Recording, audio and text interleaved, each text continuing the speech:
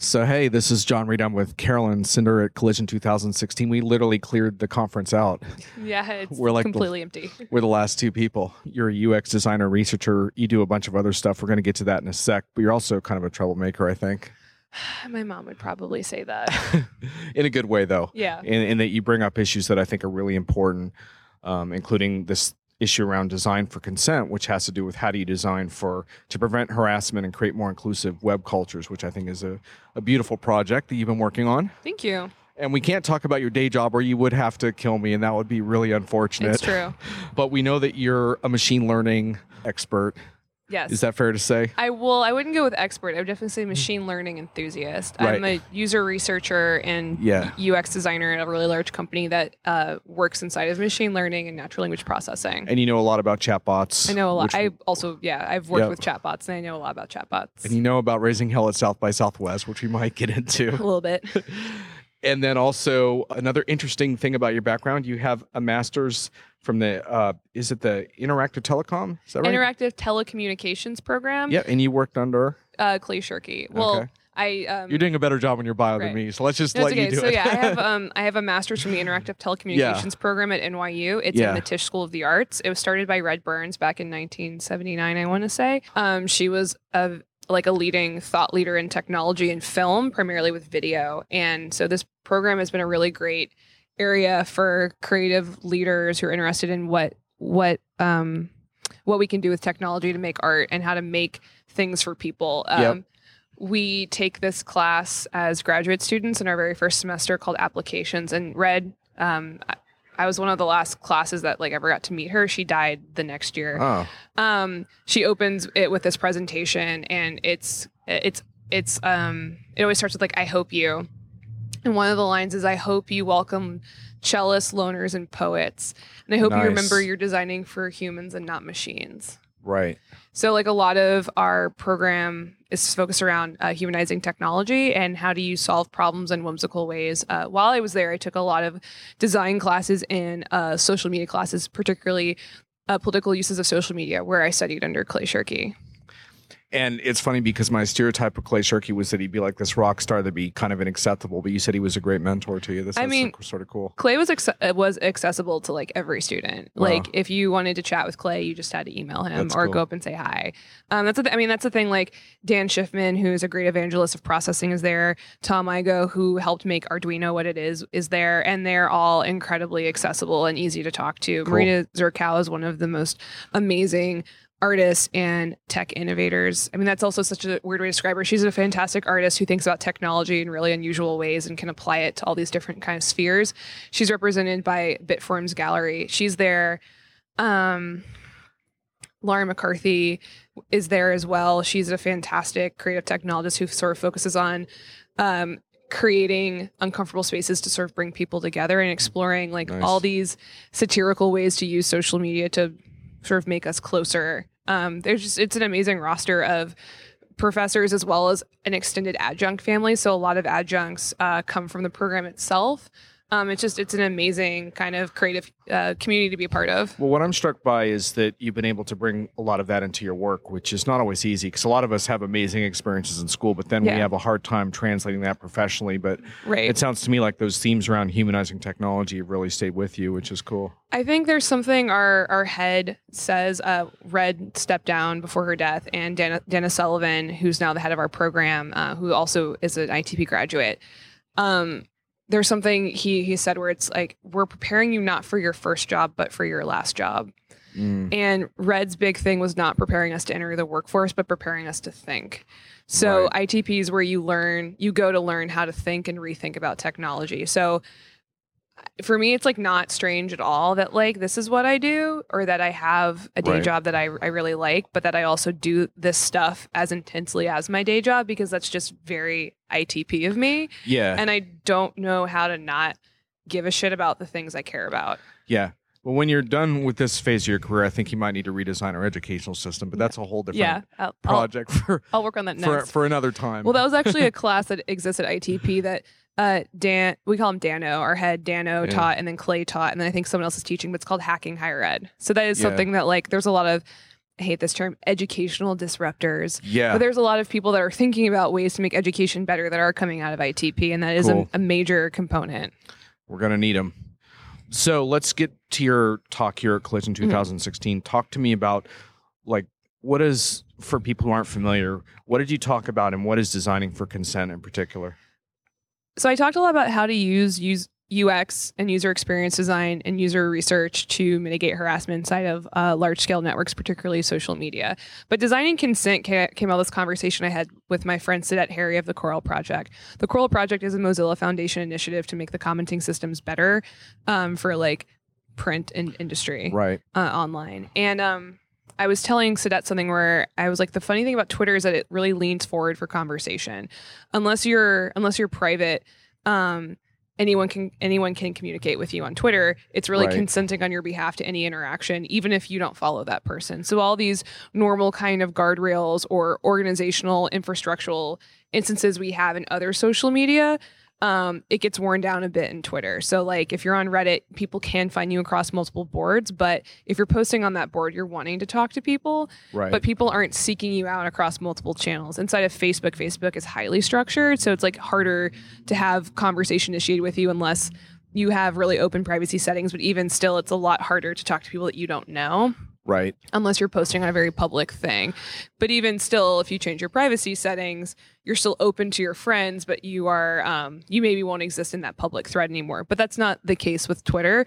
Twitter, unless you're private, Twitter is consenting on your behalf to any interaction because there's no intermediary step between private and public. There's no semi-privacy. There's no way to be semi-public. There's no way to create certain content that can't be seen by certain people. And Twitter has acknowledged a civility issue, but in my mind, they haven't really done a whole lot to improve upon that. And let's be honest, it disproportionately affects women and minorities and people who essentially become targets. Totally. But it can impact almost anyone who runs afoul of certain what I think of almost like groupthink herds who might organize against them. There is a Twitter engineer that spoke out against something, and then all of a sudden he was being attacked by multiple people, and his reaction was, "I didn't realize everyone could see this." And it's like, right, you're an engineer at Twitter with 200 followers, but you have a public setting, and the feedback he's getting from the system was, no one's really interacting with me. I'm unknown. I'm on this unknown corner of the internet. And it's like, well, yes, but if someone Googles engineer Twitter and your name pops up, then like you're very accessible. But that wasn't the feedback that the system was giving him. So he had this false idea that he was private because of a low follower count, even though he was actually public. Well, and remember that woman, I forget her name now, but Justine Sacco, is it the AIDS tweet? Yeah, everyone always brings that up. But like she's a good example. She is, because she only tweeted that she had 200 followers. She only 200 followers, and then BuzzFeed picked it up. She tweets this thing. She hops on a plane. Yeah, and 9 hours later she lands, or however long. Yeah. She no longer has a job. Well, that's the funny thing about it is that, and again, like that's feedback she was getting from the system. So she was using the system the way the system was telling her to use it, which was an incorrect way to use it. Right. Because that's not the way data actually works inside of Twitter. Like our language, everything we post on Twitter is really a series of bytes. It flows incredibly quickly. It can be pulled up at any time based off the way someone's searching inside of Twitter, based off time of day or location, based off a myriad of analytics that are already tied to your account. Like she was using Twitter the way Twitter told her to use it, which is not the way language exists inside of Twitter. So like, you know, she tweeted something, no one favored it. She got on a plane. To her, that tweet was stale. It was old. And there was no reason that anyone would recognize it or interact with it. And that's the design of Twitter. It's about immediacy, except that that's not the way data exists inside of a system. Data can be stale but still recalled from a URL. So like, you know, the internet's really asynchronous. So it's easy to pull things up like really out of context over a longer period of time or at any point, right? So like her tweet going viral is a good example of how asynchronous the internet actually is, which is like we can resurface old content. Like, what was it, like last week, we were celebrating the 10-year anniversary of that video called Shoes by Kelly. Yeah. That's still on the internet. Right. But that's been a decade of that existing. So the point of all this is that, you know, Sacco was using Twitter the way Twitter had told her to use it. Yeah. And interestingly enough, we think a lot about dealing with things like harassment. Mm-hmm. We think in largely in terms of like punitive and enforcement type measures. You took a different tack in your presentation talking about, well, is it possible I can build this into the design itself? Totally. And that's what you've taken on, and you presented, I guess, a prototype of what you're hoping to actually present or planning to present to Twitter. It's something where like I would like Twitter to see it, and there have been like, there's been like talking of if that will ever happen. Right. Can you give some examples of the kinds of things that you thought of that you think would help to address this? Yeah, it's easier if you see it, but it's more privacy settings, meaning like turning off the replies on a tweet, allowing people to filter out content, meaning like if someone has less than a certain amount of followers, they can't talk to me. Right. Or if someone has less than a certain amount of followers, they can't, or their account's less than a certain amount of days old, they can't talk to me, but also they couldn't see you. So that came out of specific research I did into Gamergate, where people were creating brand new accounts to harass people. So like they would get blocked on their regular account, and then they would go create a new account and continue to harass someone. So a good way to tell if an account was fake would be like if it was created day of. So like if you just wanted to cut through a lot of the noise, if you thought you were going to be harassed on Twitter, a great thing would be able to be like, if your account's less than a month old and has less than 5 followers, not you're following 60 people, but it has less than 5 followers, it's probably not a real account.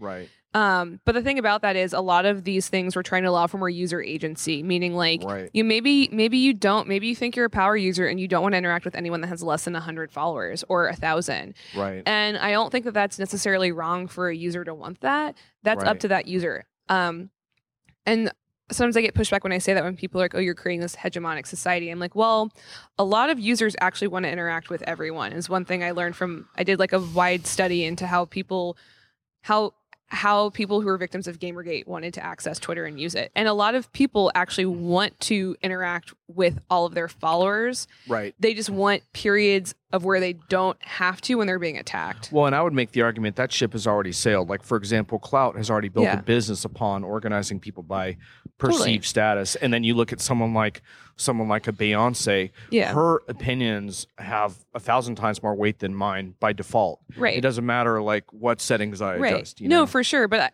a lot of it is like, because I get into a lot of free speech arguments where I'm completely pro free speech. I just think that you should also be allowed to interact with the ways you want to interact with things. So a lot of this came out of me trying to replicate like conversations we have offline. So right now, like think about all the affordances you have offline. You can see everyone around you. You can lower your tone of voice. You can walk away. You can go to a different location. You can make an excuse. You can just stop talking. You could throw a drink in someone's face. So I was trying to think of like what are ways to like design to take those elements of what could shift a conversational dynamic and put it into design. So what is the equivalency of walking away? What does a pause look like? So I've been also thinking about like, how do you incorporate more emojis? Like, could you pause a thread and say like, I'm the creator of the thread and I'm done with it, and I don't want to be notified of it. So instead of deleting it, like, could you think of ways where you could let someone know, like, I want to pause? And maybe that doesn't need to be designed. Like when I want to pause conversations, I have Twitter, I stop responding to people, I just favorite. And eventually people pick up really quickly that I don't want to talk anymore, but I'm acknowledging them in a polite way that they're there. Right. So it's like, it's understanding those kinds of nuances. Like, what do we use with the tools that we have to create more nuanced conversation? And also using data configuration and data streams in conjunction with that. Yeah. And so is that the beginnings of how your interest in machine learning and UX design could also begin to intersect in some ways? Completely. Yeah. I mean, like, I would love to be able to spend a lot of time working inside of machine learning with social media. Like, that would be a dream come true. It's one of the reasons I like chatbots. It's one of the reasons I wrote this thing on Medium about Tay and how I thought it could be designed better. Were you a fan of Tay? No, not really. I mean, like, I thought Tay had a lot of really great potential. She had a sharp mouth, Tay. Well, I thought it had a lot of really great potential. I don't like that we genderize bots. I don't like that Tay automatically had to be a she. Yeah, right, yeah. But also, one thing I didn't like was, like, when you put a bot somewhere, it amplifies the system it's on. So, like, if you were to create a bot with a megaphone, it'd be a loud bot. Right? Like, it wouldn't be a quiet bot. And that's not shocking to anyone. Or if you made a bot that, like, ordered food, like, there would be certain interfaces. So it would amplify all the issues with a food ordering system of, like, getting things wrong, like glitching out in your order, giving you too many sides. I thought Tay amplified our cultural issues and how ugly we are as a culture. But not necessarily though, because that's the issue I have with Tay is when people are like, Tay is a problem of society. I'm like, well, no. 4chan likes to prank things, especially marketing things. Yeah. So like there was a trolling campaign against Charmin where people were tweeting about butts to Charmin. Right. Like I had a guy friend who loves to go on marketing Facebook accounts, and he'll do like what's it? It's like one of the battery companies. He'll be like, well, what happens if I swallowed a battery? What if I swallowed 7? And he'll do it for like hours because he just thinks it's funny. Wow, he's diabolical. He's awful. But the point of that is, and he'll like tweet at Band-Aids like I ate Band-Aids. What's Nice. gonna happen? But what I'm saying is that there are some people that just like to like take the steam out of or take the stuffing out of, marketing campaigns. And so I don't think that You're taking more of a bad apples theory. That there's some bad apples out there. I mean, there are. We don't suck as a culture. There are, and we definitely suck sometimes as a culture. But like people looked at Tay of like, this is what happens with the internet. I'm like, no, this is what happens when a group of people on 4chan realize that they can make a Microsoft, a Bill Gates company, bot curse at people, and they thought that it was funny because. Yeah, on paper it is funny, except then it was also used as a tool to circumvent the block button. So you could attach like Tay and the person that blocked you into a conversation, say, Tay, repeat after me. And then you could all of a sudden get Tay to harass people. So the repeat after me function was like a harassing element. So like the people that were making Tay didn't think about like, what's the infrastructure of Twitter? What happens if most people are tied to something? How do we pause? Like when I interacted with Tay, I asked Tay about Eric Gardner and it returned a very nuanced response. That nuanced response probably disappeared towards the end of the day, but they did train Tay to have some nuanced responses. They could have set up hard-coded guardrails and they didn't do that. And that's also kind of the issue. So like, the reason Tay ended up being terrible was, inside of machine learning, the more you use something a certain way, the stronger ties you create towards an answer. Right. So like there was some QA inside of Tay, and then 4chan completely retrained it in a short amount of time by asking it certain questions, and that did make it racist because it was asking questions and positive affirmations of racism, and that's how they completely retrained the corpus. And the corpus was open, the corpus was growing. So when the corpus of like racism outweighed the other corpus, that's when the corpus shifted. So can I ask you, from a machine learning and design perspective, do you think you could have done that differently to, for example, to create different kind of fail safes and different weights on different things that would have prevented some of that? Or totally. I mean, it just a lot of it is like a lot of it's just a lot of data research and user research into where you're deploying it and how, in example cases, how you think people are going to interact with it. So like a Slack bot would be made in an entirely different way. Yeah. And a Slack bot going into a certain channel would be made into an entirely different way. Like I'm on a women's dev channel and I'm on like a work channel. So like if we had a Slack ordering bot, like we would have to make a channel just for our office. Right. And then from there figure out who was going to be the card holder. But then that would be a whole like, so those two things, or what I've already determined here is, okay, like this is you would do this programmatically of like location, right? So channel of certain recipients in a specific geolocation, and then owner of card, automatic payment, right? And then from there, do you add in a max order of? Yeah. And then order must only hit card once. Right. If order is hit again, don't process, return a certain response to the group. Those are all programmatic queries I'm talking out. And that's around a very specific point, which is like it's on Slack, so it's a closed area. Yeah. 2, it's a food ordering bot.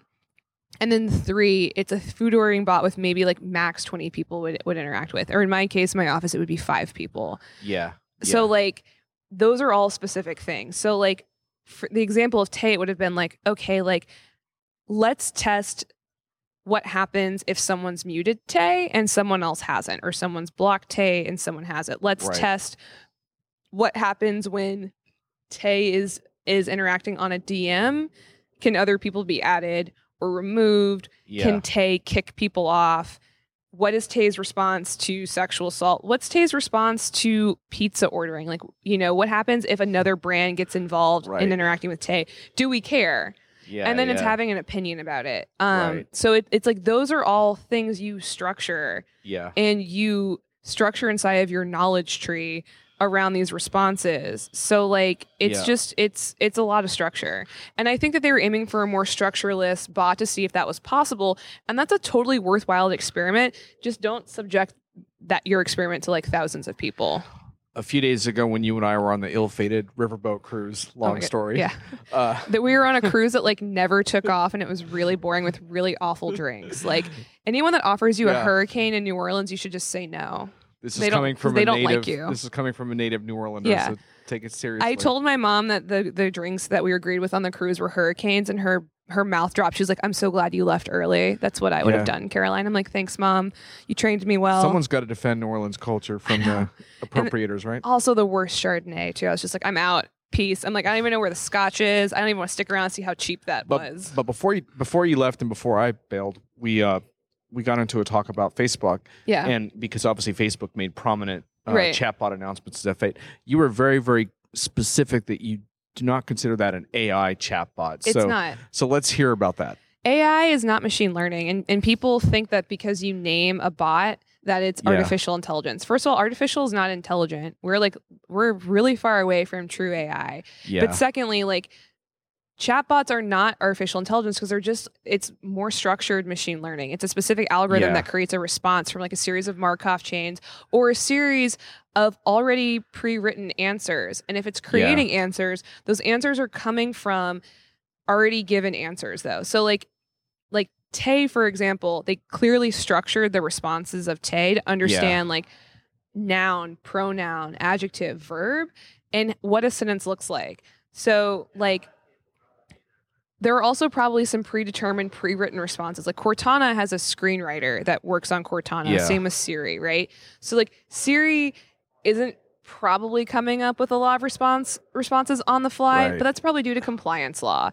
And that's also probably the same thing with these Facebook responses is there's probably a few things that are off the cuff, but those off the cuff responses are similar enough to a pre-written, predetermined and approved response. So it's not AI, it's just machine learning towards responding. So what do you think of Facebook's chatbots? Do they suck? Are they commercially viable but only in a limited way? Should they have waited until they were more sophisticated? What is your view? I haven't played with them yet, but I have heard that they were a little disappointing. And so BuzzFeed skewered the shopping bot. Yeah, you were telling me that. So but that's the thing is like, so shopping is actually a really broad thing. And this is what we were talking about. It's like weather is a little less broad because it's location and then like set APIs are probably coming from places like the Weather Channel. Yeah. So if you just say like what is the temperature? It will return something. Do I need a jacket? Okay, the bot's not going to know, but if you can train the bot enough to be like, yeah, I don't like cold weather, it may respond with that. But also, like, how many other people are using the bot? So it's really hard to make a bot hyper specific to you. It's easier to make an app that remembers that you've set presets of like, this is my favorite temperature.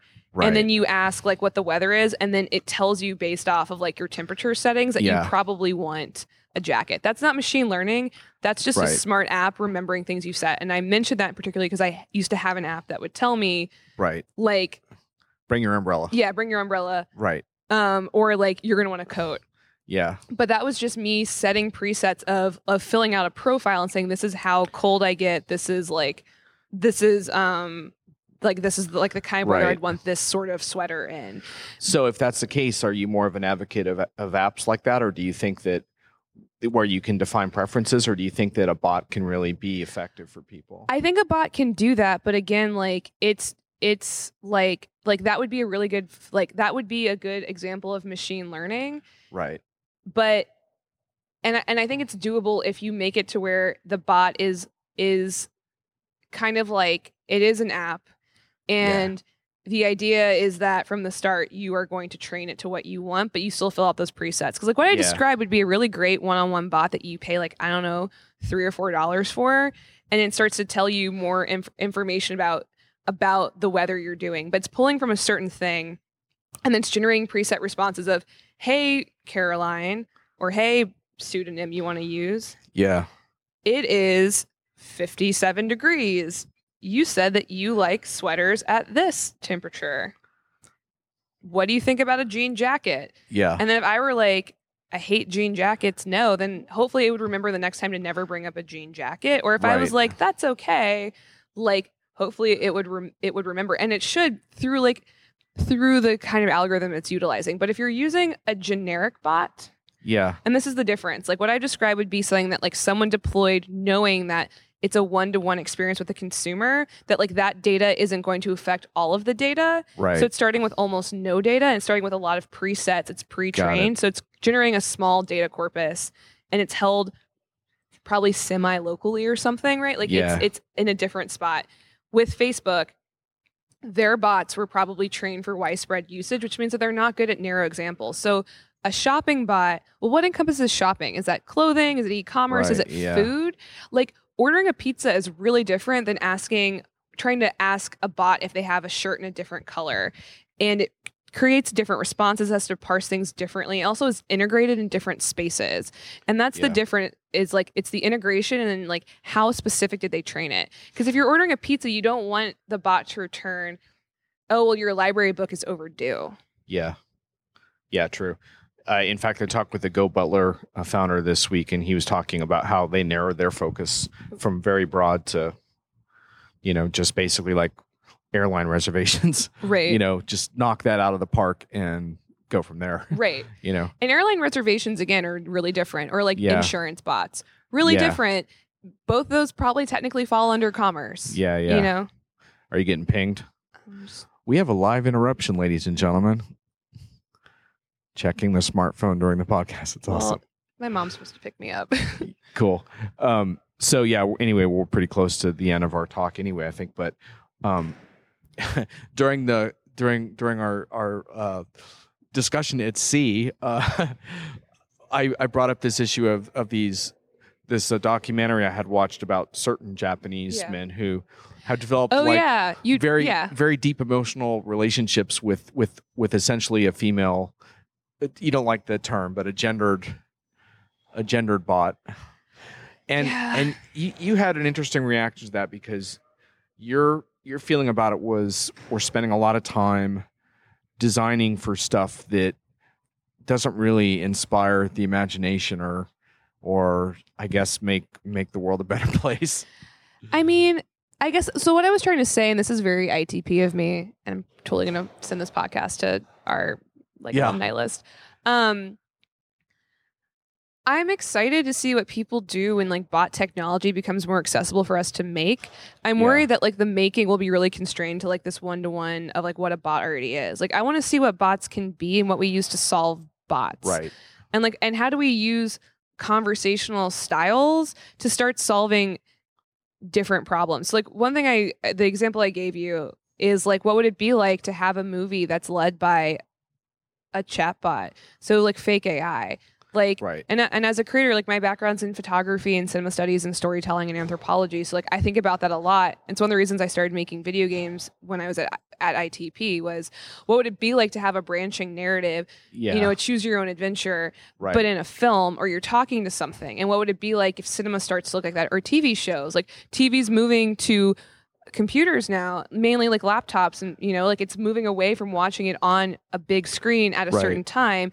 It's moving to a much more digital space. So, reduce Sophie's choice. What? Reduce Sophie's choice. So at the end, you can choose for Sophie. Like, but like, or even things of to even be boring. Like, what would it be like to have a personal shopper bot that actually is designed better? And, maybe it is like color preferences. Maybe it's, I don't know. Like, again, I'm getting too hung up in what we already have because I haven't spent enough time thinking about what we could have. Right. But like, what would it be like if we tried to solve more interesting problems using bots instead of just trying to tell people a thing to do or creating a concierge? And like, that's what I'm really excited about with this bot revolution we have is, if more and more people, if it becomes more and more normalized for people to think about bots, are we going to get more and more creative as people get bored? Right. And I hope so. I really, really hope so. Like, I hope we stop creating concierge services and I hope we start creating something interesting. I just don't know what that interesting thing is yet, but I'm thinking about it. You're putting out a call to action for all those listening and consuming. Get to work on something earth-shattering and inspiring. Right. And a lot of earth-shattering stuff I see is made by Allison Parrish and Darius Gizmini and Thrice Dotted, and they're all amazing bot makers you should follow on Twitter. There you go. Before we wrap, I know our listeners would be very disappointed if we didn't briefly discuss South by Southwest. Oh, no. Where you got yourself into a lot of trouble. I think I can summarize it, although I wasn't there. Were you chairing this harassment panel? Was that the idea, or you created it? Or I was the creator, so it was it got canceled for a while, but then it got reinstated. Yeah. So, but in the interim of the cancellation, it was this huge brouhaha. Yeah. Is that basically the story? That's pretty much it. I started a panel on how to use design to mitigate harassment inside of video games, so inside of like MMOs. Yeah. And I invited Randy Harper and Catherine Cross, her two fantastically talented women. Yep. A harassment campaign got started to downvote our talk because at South by, when you submit a talk, people vote on it. Yeah. South by was really understanding at that point and just discounted the votes and said, well, we're just going to judge it based off like internally what we think of it, and they really liked it and they invited us. And then it turns out at the same time, Gamergate had emailed South by and been like a group of activists inside Gamergate had emailed South by and said it's not fair because my panel and two other panels that had anti-Gamergate people on it were at South by. And this is past this was during the voting. This is what started our downvoting campaign. Gamergate, a handful of activists had emailed and said it's not fair that there are these anti-Gamergate panels. None of our panels were on Gamergate, by the way. Right. Two of them were on. One was on VR. One was on like diversity and tech, and then there was my panel on design and harassment side of MMOs. So they were actually Gamergate was like, this isn't fair. South was like, fine, you can submit a panel and let's see what happens in the voting. It turns out that panel was never voted on. South by approved it immediately, and it went in. It went into approval. So then my panel was also approved, as were one of the other panels. And I was really concerned because I was seeing a lot of things on Reddit around people wanting to come to my panel and be aggressive with my panelists. And so I was like, my name hadn't been mentioned at all, and I was like, that's fine, it's whatever. Like. Knock on wood. But I was really concerned. So I emailed South by and I was like, just FYI, like, can we talk about what security looks like at the panel? Because I'm just seeing a lot of stuff that's calling into it's that is directed directly towards my two co-panelists. And South by didn't respond. They didn't respond. I kept emailing them. And then I emailed them because my name actually disappeared from the panel, and they responded within like 20 seconds. They were like, we're so sorry. Something's happening on the back end. Don't worry. And I was like, great. By the way, my emails about harassment, they're like, yeah, we'll get back to you. And then they're like, it's a really big tent. We're into diversity of voices, like deal with it. And I was like, I am not asking you to remove the Gamergate panel. I'm like, that was not in any of my emails. I'm into this diversity of voices you have. I'm asking a question about moderation and security at my panel, specifically because of these links I'm sending you directed towards my two co-panelists. I'm the organizer, so I'm in charge of this relationship between myself and these two other women. I am also responsible for them. Like, can we have a conversation? And then what happened after that was South by didn't respond, and they told my panel, the Gamergate panel, we were both canceled due to threats of harassment. And then my co-panelists and I tweeted about it, and then it kind of blew up.